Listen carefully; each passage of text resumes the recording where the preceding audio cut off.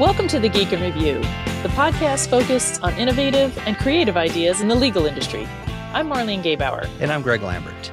So, Marlene, I know that I, for one, am very excited with the World Series starting this week, and our own hometown Houston Astros are back in for the third time in 5 years. So I'm excited, but I know that again, we will be the villains this time. And so, but, hey, I'm still going to root for the home team. I'm so glad that we're actually playing the Braves, because I was really worried that the Dodgers were going to win their series and that it was going to be just all about the ugly. Yeah. And I'm hoping that we can kind of get past that and just let it be about the game. Yeah. Well, maybe someday. Maybe someday. Not today, but eventually. So.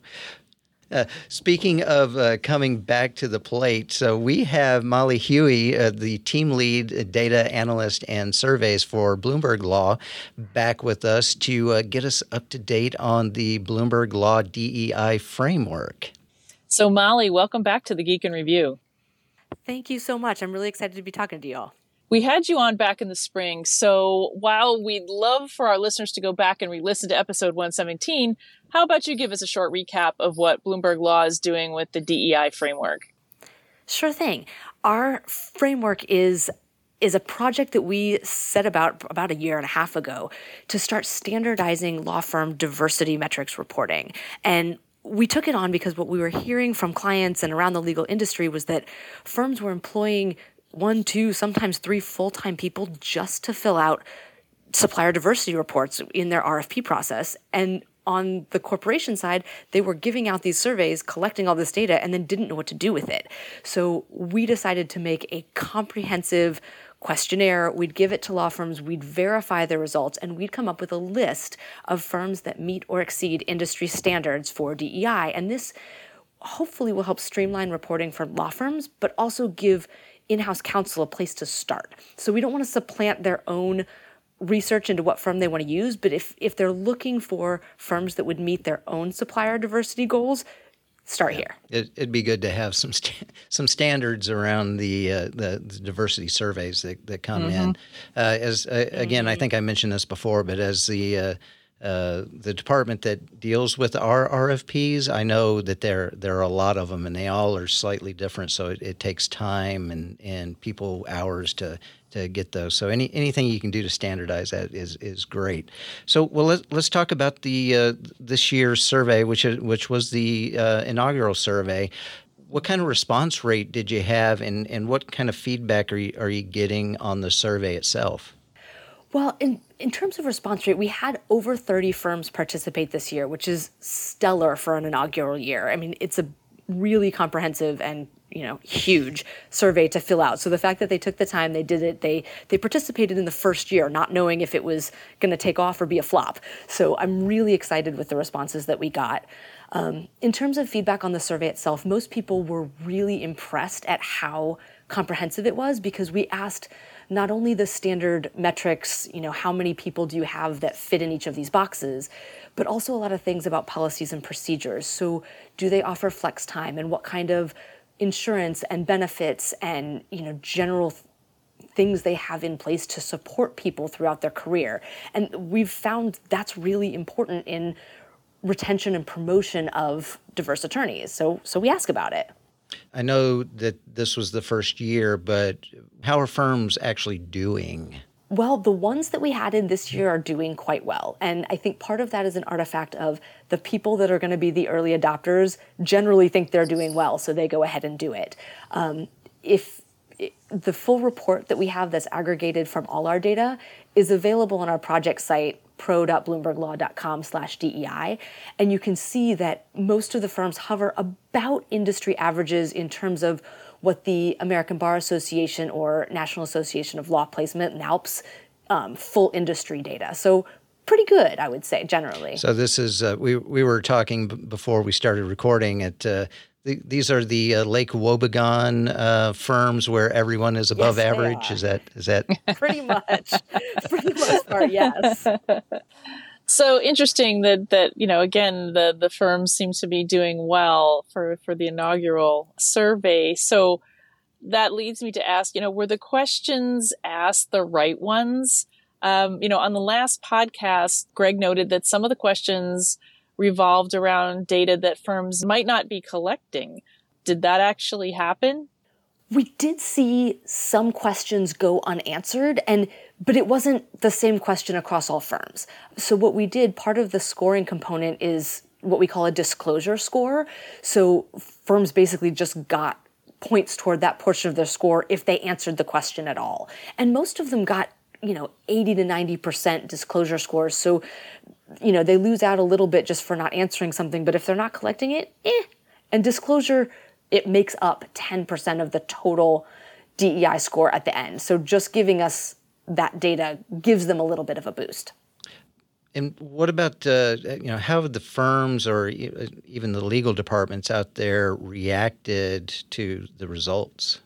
So far, so good. The feedback that I've heard was that, again, people were surprised and impressed that it was such a comprehensive survey, but also even the firms that I notified that didn't make the listing this year were thankful for the process and said, hey, we're looking forward to doing better next year. So I'm really hoping this catches on and picks up steam. Yeah, and you keep saying comprehensive. I just want to, I think I remember there were like over 80 questions. Is that right? Yeah, 85 metrics across 90-something questions. Yeah. Quite a lot. I think we referred to it as a thick survey the last time. So.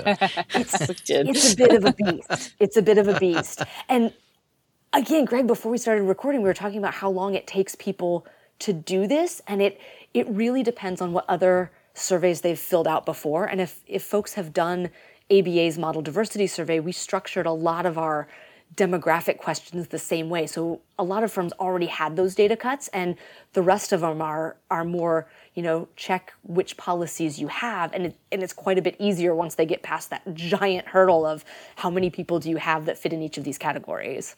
And getting into the survey itself, what was the breakdown of who met the standard? So what we did in scoring was we looked for all the demographic categories, how many people do you have that fit in these categories. We looked mostly at NALP's State of the Industry report, and we compared percentages across partners, associates, and counsel for various demographic groups. And we gave firms a point if they exceeded the industry average. So, and that counted for 20% of their overall score. But then we looked at things like retention and promotion, and we compared, say, their promotional class for the year, the demographics of that class compared to the demographics of their overall associate class, and said, okay, are they promoting just the white males, or is their promotion class basically similar to their associate class? And that weighed more heavily into their score than the general demographics of their firm. So if you're looking at people that met the standard, what they're doing is they're able to attract a more diverse associate class and then promote accordingly, retain and promote accordingly. What about on the flip side? Were you seeing any kind of themes or commonalities for those that may not have been above average? Because again, in order to get the score, you had to be above average. So any commonalities that you were seeing for those that were, say, just average? Some of it was in lack of having various policies and procedures. And what I know is going to come back on us in this is that it's much easier for bigger firms and bigger organizations to implement broader leave policies or any of these things than it is for a really small firm. So that's the kind of things we're seeing. If you didn't quite make the list, then maybe you don't have as many of those policies and procedures, DEI favoring policies and procedures in place. Yeah, but the people that the firms that were answering it should be clued in on that for the next time around? Is that? They will be if they listen to the episode. That's true. Yeah. So like in our earlier episode, you mentioned getting neurodiversity questions on the next survey. So has that happened? It's on my list for inclusion next year. And I'm glad you brought that up because, it's something that I had added in the first draft. And then a couple people said, I don't know if people are measuring this or we're not quite sure what this is. So let's take it out. And then I see a giant report come out and I'm not remembering who put a report out. But hey, look at neurodiversity in the legal industry. And somebody came back and said, you should have kept your question in. Yep. Yeah, we're actually interviewing a neurodiverse lawyer in a couple of days, so she'll be talking about that. That's great. When you talked to us in the spring, you mentioned that you want this framework to create a standard for clients to use for their evaluation for outside counsel. For the firms who did contribute this time around, is this something now that they can show their clients on their DEI status? Absolutely. So firms that made the framework, we're calling them member firms, they received a press kit that they get our seal of approval. It's a black and teal seal that says Bloomberg Law DEI Framework 2021. So they can put that on their website, on their social, on their RFPs. We also gave every firm a one-page snapshot. So whether or not they made the listing, they get the snapshot, and it shows their disclosure score along with the 6 main pillar scores, like the different categories of the survey. And it showed what their score was for that section along with the average for the section of all firms who submitted data. So they have that one-page report, and they are welcome to include that as part of an RFP process. We can also give everybody a PDF of the actual data they submitted, and they can turn that in as well. It's their data. They're welcome to use it however they'd like. Is Bloomberg kind of leveraging its relationship with some of the larger clients out there to encourage them to use this rather than create their own standards that they use? I'm not sure if they're asking the other corporations to include other standards, but what I know, we have worked with them that they pushed this out to the outside counsel that they work with and said, hey, you work with Bloomberg LP as a client, we'd really like your participation in this. So they're looking at using this listing as their own starting place when picking outside counsel. Yeah, well, that you may have answered this, but let me just ask it point blank. Sure. When Bloomberg looks for outside counsel, are you going to use this? Hope so. may have to twist some arms internally as well as externally. So what's next on the horizon for the DEI framework and other B-Law surveys? So we're hoping to get the 2022 version out a little bit earlier next year. Now that we've crossed the hump of releasing the list this year, my team's going to go back and, make any tweaks to the actual survey instrument, get the data collection portal, the online data entry ready for next year, and hopefully open it up in mid Q1. And then, this year we gave firms about 5 months to gather all their data because nobody had seen this survey yet. Now it's been out there in the world. We'll give them a little less time, close data collection in Q2, and hopefully release the list in Q3 next year. As far as other B-Law surveys, we have one more slated on our program this year. We are going to do something else I've never seen anybody do before, and that's survey law students, faculty, and early career associates all kind of together and look at how law school is preparing early career attorneys for practice. Oh, that's a good one. Yeah. I hope so. I'm really excited about it. It will be very interesting. We have so many people that we've talked to on the podcast about how we can, what innovation that's happening in law schools, and how we can improve the training in law schools and the teaching in law schools. So that I think will be a very, very interesting one. Yeah, I'm hoping so. We're hoping to field that kind of between the Thanksgiving and year-end holidays. So, are there any? Well, are there any specific questions that you think definitely will get added in next year, and maybe even some that you might take out? I definitely want to add something for neurodiversity, even if it's as simple as, do you track this? I'm not sure people are yet ready to fill in metrics of how many people they have that fall into that category, but just, is it something they're tracking? I would also love to really nail down a little bit more on origination credit. And that's so hard to do at a firm level, but that's what I've heard a lot of in-house counsel wanting. They want to know both who's staffing their projects and who's getting the credit, who's getting paid. And so we have a couple of questions in there now that are a little bit of a proxy, almost like, if you're doing these things, you're probably on the right track, but it's not close enough that we can really make that leap. So I would love to get to the point where we can say, how are you doing this? And one other thing that you mentioned in May when you were here was that you want to track this over time. So as firms take the survey multiple times, that you give them kind of a tracking score. Is that still on the agenda? Yes, I would love to build in a progress metric so that, the firms that are already doing really, really well, they have a little room to improve, sure. But the other firms that have giant leaps they still need to take, I want to give them credit for that. We haven't figured out quite how to do it yet, but we want to.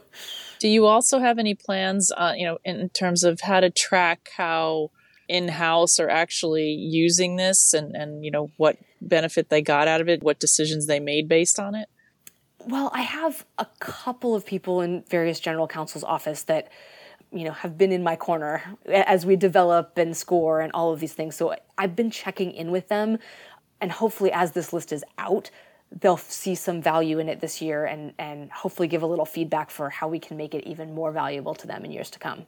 All right. Well, Molly Huie from Bloomberg Law, I want to thank you for coming back to talk about the DEI framework and the results from the inaugural survey. Before we go, can you tell us, everyone, where we can find the results? And I'll also make sure we put that on the show notes.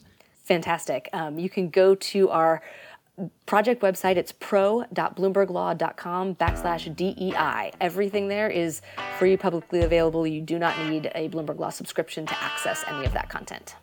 Excellent. Well, thanks again, Molly. Thank you. Thank you so much.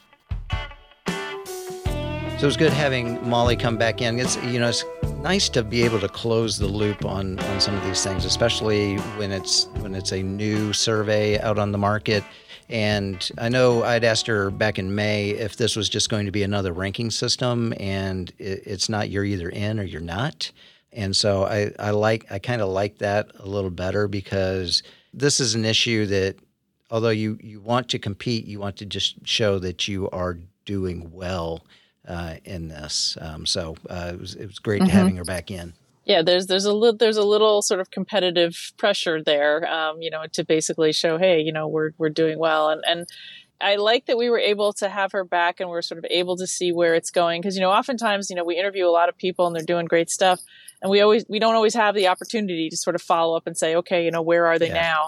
And it's nice that we were able to do that, and that she's basically looking at it the same way. She's saying, okay, we're starting here, but we want to track this over time and see where it goes. Yeah. So, well, it was good again to have Molly Huie from Bloomberg back on the show. And again, we'll put a link in the show notes so that you can download the results of the survey. So thanks to all of you for taking the time to listen to the Geek in Review podcast. If you enjoy the show, share it with a colleague. We'd love to hear from you, so reach out to us on social media. I can be found at GayBauerM on Twitter. And I can be reached at Galambert on Twitter as well. Or you can leave us a voicemail on the Geek and Review hotline at 713-487-7270. And as always, the music you hear is from Jerry David DeSica. Thank you, Jerry. Thanks, Jerry. All right, Marlene. And for those that couldn't tell, you're on the road, so drive carefully. We'll see if anybody notices. All right, bye, everybody.